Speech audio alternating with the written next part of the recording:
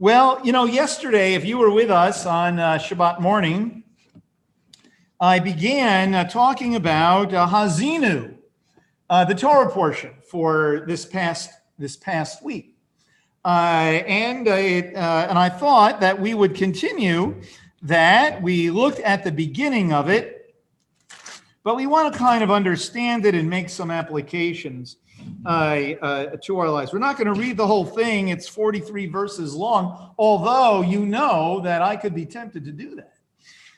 But we won't read the whole thing. But we want to kind of understand what's going on in it, right? So we saw already that at the beginning of it, we are reminded of the greatness of God and of the stability of God, and that God is the rock, and he is faithful and without injustice, and he is righteous, and he is upright, right? And then we also read on Shabbat just how Israel has let God down, you might say. They've acted corruptly toward him.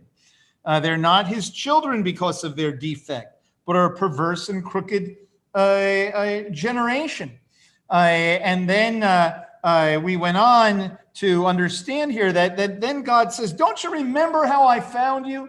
Don't you remember that, the love that I have for you? And you sense the heartbreak of God. In a sense, this is a lamentation of God, like God lamenting over Israel's fallenness, that this is his love, this is his child. You could say this is his love who has not been faithful, or this is his child who has gone off into their own way, and it breaks the heart of God. And it's very interesting that in verse 15 it says, "But Yeshurun grew fat and kicked." Now, Yeshurun is a very interesting name.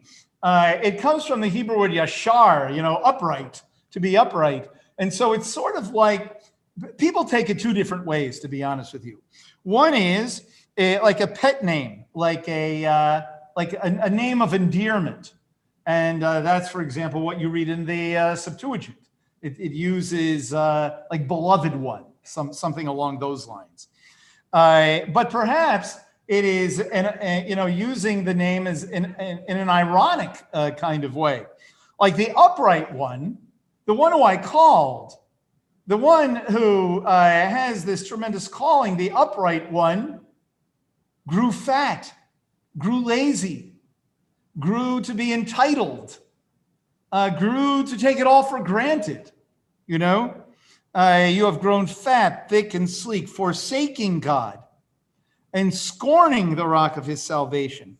Forsaking is one thing, but scorning the rock, like making light of God, not taking a God seriously, right? And it goes on to talk about, a number of abominations and neglecting the rock who begot you, and so we see in a nutshell what the prophets spend many chapters talking about. Israel's sinfulness, Israel's going after other gods. But in Deuteronomy 32, we see it in a sense from the point of view of God being heartbroken over it, right? In a sense, we could say that in Deuteronomy 32, it's like the view from the heavenlies of Israel's disobedience. See? And then we read, "And the Lord saw this and spurned them, like put them aside, you might say, because of the provocation of his sons and daughters." And then in verse 20, very famous, he said, "I will hide my face from them, for I will see what their end shall be, for they are a perverse generation, sons in whom there is no faithfulness." He says, "I will hide my face." And so they don't stop being the chosen people. Israel never stops being the chosen people. But what happens is, because of Israel's waywardness, it becomes as if they're not the chosen people. God, in a sense, hides his face. In other words, you can't tell that Israel is the called people. and they're kind of on their own. And this becomes the chastisement. And then we read, they have made me jealous for what is not God. So I will make them jealous with those who are not a people. I will provoke them to anger with a foolish nation. And so we see that God is angry. God is angry with his people because of their waywardness, because of their sinfulness. And he will raise up nations, to be the arm of his judgment. So you can see how important Deuteronomy 32 is to inform many, many years later the prophets who received from God a message, but really based on what we read here in Deuteronomy 32. He says in verse 23, I will heap misfortunes on them. Right? Then in verse 24, they shall be wasted by famine and consumed by plague and bitter destruction. And again, it's not like God desires to do this, but this is it breaks God's heart that this is what happens, right?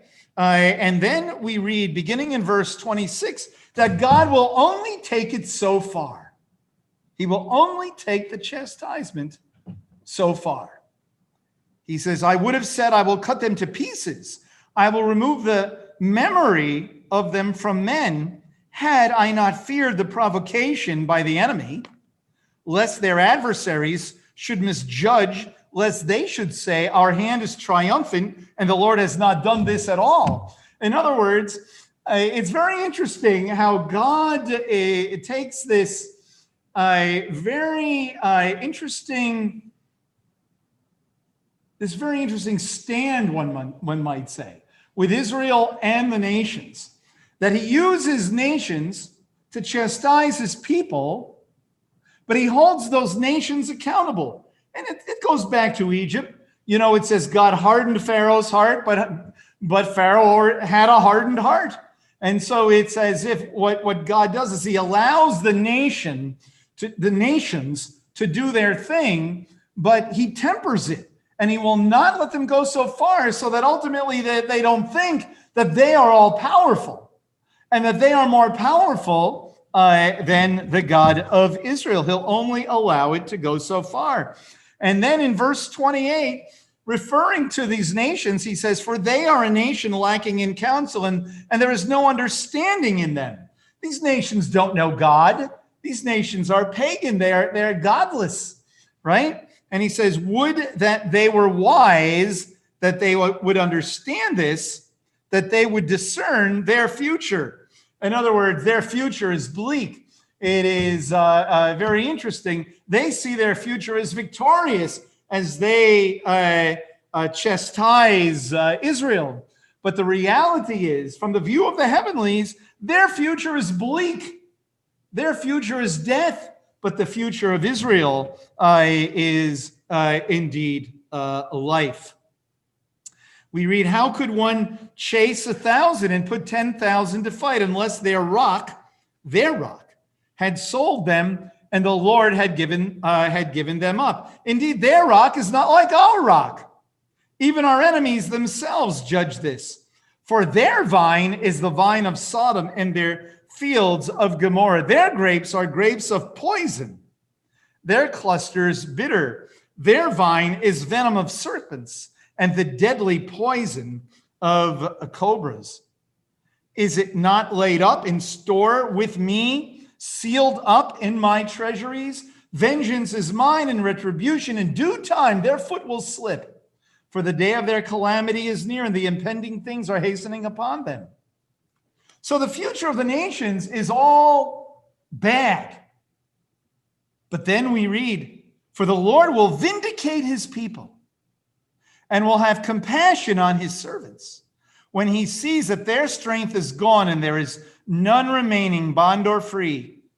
Then he will say, where are their gods, the rock in which they sought refuge, who ate the fat of their sacrifices and drink the wine of their libation? And then in verse 39, see now that I am he. And this is very famous in Isaiah. Someday, maybe we'll do a mini course on Deuteronomy chapter 32, because it plays a very important role throughout the entire rest of the Bible, right? See now that I am he. I am, by the way, I am. And there is no God besides me. It is I who put to death and give life. I have wounded, and it is I who heal. And there is no one who can deliver from my hand. And then he goes on to say how he will render vengeance on his enemies, repay those who hate me, because he identifies those who hate him as those who hate Israel. See? And then finally, we read in verse 43, rejoice, O nations, with his people, for he will avenge the blood of his servants, and he will render vengeance on his adversaries, and he will atone for his land and his people. And so Israel was to sing this song and remember this song for time immemorial. Why? Because no matter how bad it gets, the Jewish people are always called to remember that God has not forsaken them, and the response is to not run away from God, but to run to him, to seek God. And that is really what this is about. It's about we are an unfaithful people, and we need to come to God and to repent. That is what godly people do. That is what called people do. Called people always desire to repent, to return to God. And this is exactly what Yeshua said. The first words out of the mouth of Yochanan, out of John, the immerser, and out of Yeshua, the first words that we read out of their mouths is repent, right? And it's very interesting that in the Brit Hadashah, in Luke chapter 13, we read there these words. We read, now on the same occasion, there were some present who reported to him about the Galileans whose blood Pilate had mingled with their sacrifices. And he answered and said to them, do you suppose that these Galileans were greater sinners than all the other Galileans because they suffered this fate? I tell you no, but unless you repent, you will all likewise perish. Or do you suppose that those 18 on whom the tower in Siloam fell and killed were worse culprits than all the men who lived in Jerusalem? I tell you no, but unless you repent, you will all likewise perish. And so we are called always, as God's people, to always turn, and return to him. There's a number of places in the scriptures that talk about seeking God, returning to God. And let me read a couple of them. It says in Jeremiah chapter 29, in verse 13, you will seek me and find me when you search for me with all your heart. In Hosea chapter 5 and verse 15, I will go away and return to my place until they acknowledge their guilt and seek my face. In their affliction, they will earnestly seek me. In Amos 5:4, for thus says the Lord to the house of Israel, seek me that you may live. See? And frankly, when Yeshua says, if you seek me, you'll find me, it is simply a reflection on what we read in all of these passages. And that is really what the theme here is in Deuteronomy 32. That God is never to be blamed for the bad things that happen to us. That the bad things that happen to us may happen for varieties of reasons. And like Yeshua said, no matter whether it's a natural disaster or some kind of persecution, the thing to do is always return to God and seek his face. Because when you seek him, you will indeed find him. But for our people, Jeremiah said it well, I think, in the second chapter of Jeremiah, where we read here, chapter 2, for my people have committed two evils. They have forsaken me, the fountain of living waters, to hew for themselves cisterns, broken cisterns that can hold no water. In other words, looking for love in all the wrong places, right? In other words, trying to find water by eating potato chips. It doesn't make any sense, but that is indeed what Israel has tried to do. And that's what we're reading in Deuteronomy 32. And we see this theme in other places. Another one is in Isaiah in the 30th chapter. In the 30th chapter of Isaiah, you read at the beginning some great words. Woe to the rebellious children, declares the Lord, who execute a plan, but not mine, right? And make an alliance, but not of my spirit, in order to add sin to sin. In other words, the rebellious children, they execute a plan. It's just not what God would have them do, right? Who make an alliance, but not of God's spirit, right? In order to add sin to sin. And then interesting, it says, who proceed down to Egypt without consulting me, to take refuge in the safety of Pharaoh and to seek shelter in the shadow of Egypt. Isaiah was really he was a great writer, because what he's doing there is he's taking words from Psalm 91 that talk about seeking shelter in the Lord and saying that what you've done is you've gone to Egypt for what I provide for you. As it says in Psalm 91, he who dwells in the shelter of the Most High will abide in the shadow of the Almighty. I will say to the Lord, my refuge and my fortress, my God in whom I trust, right? And so it is we read shelter and shadow and refuge of the Lord. And this is what Isaiah is saying you're finding in Egypt. But going back there to the 30th chapter of Isaiah, a little farther down, it says something else very much that we need to remember on the Day of Atonement, on Yom Kippur.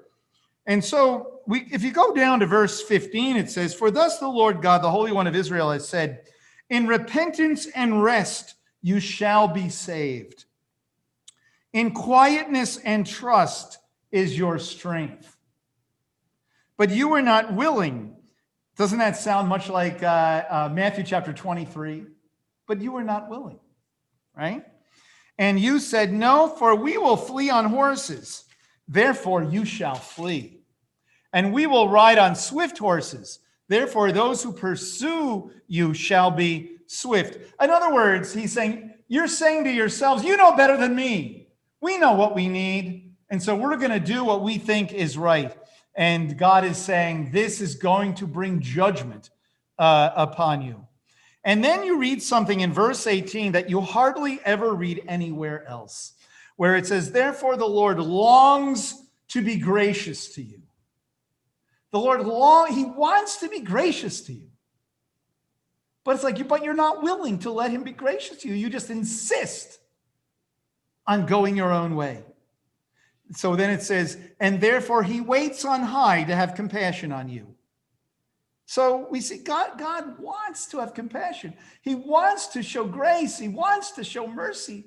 But indeed, we are a stiff-necked people, according to the word. For the Lord is a God of justice. How blessed are all those, indeed, who long for him. And so going back to Deuteronomy 32, when we read and we remember all that God has done for us, the idea there is we're to sing that song and we're to return. We're to return to the Lord. And, in Psalm 80 is a great psalm it's a great prayer. Not so much of repentance, but of praying to God for his grace and for his mercy. In Psalm 80, oh, give ear, shepherd of Israel, thou who dost lead Joseph like a flock, thou who art enthroned above the cherubim, shine forth. Before Ephraim and Benjamin and Manasseh, stir up thy power and come and save us. O God, restore us and cause thy face to shine upon us, and we will be delivered. In other words, don't hide anymore. Let us see your face. Shine upon us. Don't hide upon us, but deliver us. O Lord God of hosts, how long will you be angry with the prayer of your people? You have fed them with the bread of tears. And haven't our people shed the bread of tears, or we should say eaten the bread of tears? But you see, in the scriptures we read, there are all kinds of reasons why these things happen. But what is our response to be? Our response is to return, not to whine and not to complain about it, but to return to God. See? And thou hast made them to drink tears in large measure. And thou dost make us an object of contention to our neighbors, and our enemies laugh among themselves. O God of hosts, restore us and cause thy face to shine upon us, and we will be saved. That's a refrain here. Make your face to shine on us. Obviously, you're thinking about the Aaronic benediction. May God make his face to shine on you. May he be present. May he give you the yes. Right? Isn't that what I say to the kids?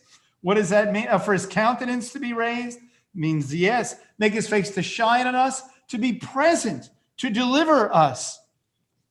And so then we read at the very end of the psalm, then in verse 18, then we shall not turn back from thee. Revive us, and we will call upon thy name. O Lord God of hosts, restore us. Cause thy face to shine upon us, and we will be saved. So in Deuteronomy 32, in Isaiah chapter 30, and all of those passages like in Jeremiah 29 and Hosea 5, seek me and you'll find me. And here in Psalm 80, oh, shepherd of Israel, the one who takes care, the shepherd of Israel, the one who takes care of us. Lord, we can't find you. We're lost sheep, right? And so how important it is for us to recognize that, this is true today as it was then, but it's very interesting. Right in the middle of Psalm 80, it refers to Israel as a vine. It says, you did remove a vine from Egypt. Thou didst drive out the nations and did plant it. Thou didst clear the ground before it, and it took deep root and filled the land. Right? The mountains were covered with its shadows, and the cedars of God with its boughs. But then notice in verse 12, why hast thou broken down its hedges, so that all who pass that way pick its fruit? A boar from the forest eats it away, and whatever moves in the field feeds on it. In other words, the vine is all messed up. The vine needs to be restored, right? Restore us, Lord. Well, may I suggest, I don't have time to read the 5th chapter of Isaiah, where Israel is called a trampled down vine. But I would suggest that in the Brit Chadashah, in a very famous place, in John chapter 15, when we read, I am the true vine, and my Father is the owner of the vineyard. My Father is the vine dresser. Every branch in me that does not bear fruit, he takes away, and every branch that bears fruit, he prunes it, that it may bear more fruit. You are already clean because of the word which I have spoken to you. Abide in me, and I in you. And the branch cannot bear fruit of itself unless it abides in the vine. So neither can you unless you abide in me. I am the vine, you are the branches. He who abides in me, and I in him, he bears much fruit. For apart from me, he can do nothing. And again, it says, abide in me and I in you. May I suggest that Yeshua is the vine. He is, as it were, the personification of Israel. And he is the one, he is the vine placed, you might say, in the center of the vineyard so that Israel is restored, that the vineyard is restored. But we must attach ourselves to the vine. In fact, in Deuteronomy 32, he is the one who has come to make atonement for the land and for the people. But yet we still wait for him in his fullness. We know that. But we're called to embrace him today and to live out his calling in our lives today. And so from time immemorial, the remnant of Israel has read this and yes, has repented and interceded for the totality of the people. And we need to see ourselves indeed as part, of Israel, as the remnant of Israel, a light in the midst of our people. And we need to ask ourselves at this time of the year to take stock of ourselves, not only as individuals and our own morality and our walk with God and so on and so forth, but us as a community. And we need to ask ourselves, have we been faithful to our calling? Have we been faithful to our vision? Have we been faithful to our mission? Or have we gone off into other things and, in a sense, moving away from the closeness and intimacy with God for other things, and so we need to ask ourselves, our vision is to live out Israel's future today, at least in part, right? So we need to ask ourselves, are we moving forward in that? Are we living that way today? Have we taken the future and pulled it down, into today and live in that, the joy unspeakable that stays above the fray of circumstances and is not swayed by politics or public opinion, but that our eyes are always fixed on the rock, on the stone, who is Yeshua. What about our mission? What is our mission? Our mission is twofold. One is quite clearly to be a testimony to the Jewish community of the reality of Messiah Yeshua. We are called to be Yeshua, the Jewish Messiah, to the Jewish community. That is our mission. Yes, regardless of what else we may think, that is indeed our mission. What else is our mission? Our mission is to disciple people, is to help people to grow in their faith. That is the primary things that we're called to do with Beth Messiah Congregation, right? And we do that in a lot of ways. Yes, we have a great education program, Messianic Studies Institute. All learning is for living. It's all part of discipleship, no doubt about it. But it's not learning for the sake of more learning. It's for the sake of living for the Lord and translating that into being a testimony to the community. There is no one else in our neck of the woods who have the Jewish community as their burden, as their focus, as their mission. That is our mission, because we are part. It's our people, right? Whether by adoption or otherwise, right? That is, and so very important when we look here, about returning to the Lord. Yes, it's about ethics and morals, but it's also about, we need to are we doing what we're supposed to be doing? Are we serving the Lord in the calling in which He has given us? And so we need to take stock of that. And so on Yom Kippur, it's a time to do that, right? And of course, we are a community made up of individuals and of families. And so therefore, we have to ask ourselves individually and in our smaller units, are we walking with the Lord? Do we have unconfessed sin?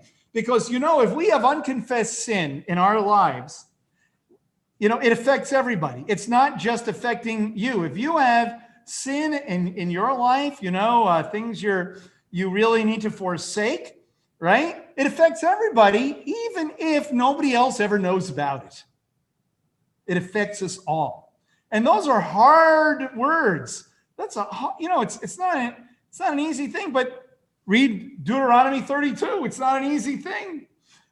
We see the broken heart of God. We don't want God to be brokenhearted over us, right? But we want Him to rejoice over us.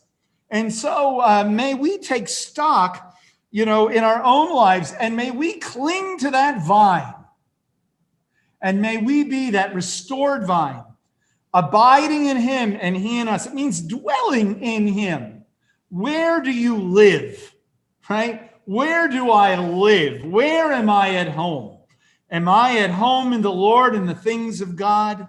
That's where we grow. And that's where we fulfill our calling. And you know what happens personally when we live that way? There is satisfaction. There's satisfaction. And there's joy. And there is a sense of peace It's not just, God, give me peace no matter what. But when we are faithful in that walk with God, God will indeed show up, you know? And so may we, as a community, during, these days, a lot of our comforts have been taken away from us, right? May I suggest that our response needs to be, just like in Deuteronomy 32, as it's encouraging us, that the thing to do is to think about where we come from and to return to God and to dwell in that vine. And may the circumstances of these days draw us back to God. Because, that's what Yom Kippur is about. We thank God, yes, we have our atonement in Messiah Yeshua. He is indeed the goat that was sacrificed, who cleanses us from our sins, and he is the scapegoat who took the blame of our sin upon himself. And so may we remember that, and may we live that way, and may we confess our sins and know that God is righteous and just, and that he will indeed forgive us, and he does indeed cleanse us, but we've got to return to him. And that is what God desires. And that's why Moses wrote Deuteronomy 32, so that we would read it millennia later and be reminded that God is just and righteous, and he is the rock, and that the things that are happening to us is not because of God, but what he desires for us is to return. And so with that thought in mind, let's pray.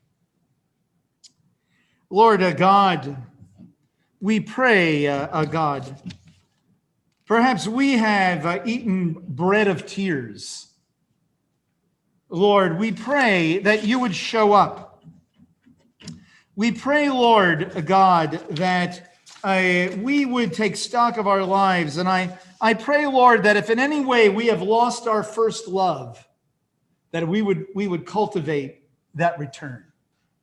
And Lord, I pray, God, in the name of Yeshua, that you would indeed be our first love, and that we would be driven to return to you and to serve you and be filled with you and be empowered, Lord, and that we might therefore see a response and revival in our community. Lord, we intercede for our community. We pray, God, that people would be driven to their knees and indeed find you. Lord, we pray that as we enter into this new year and as we confess our sins, that we might know that we're cleansed in you as we confess our sins. And now, Lord, as we enter into this time of confession, Lord, I pray, God, that we would indeed confess our sins. And I pray, Lord, that we would indeed believe and trust you, Lord, that you remove our sins, that you forgive our sins in Messiah Yeshua, and that we would live like people in whom your face is shining, Lord. And we pray in Messiah's name.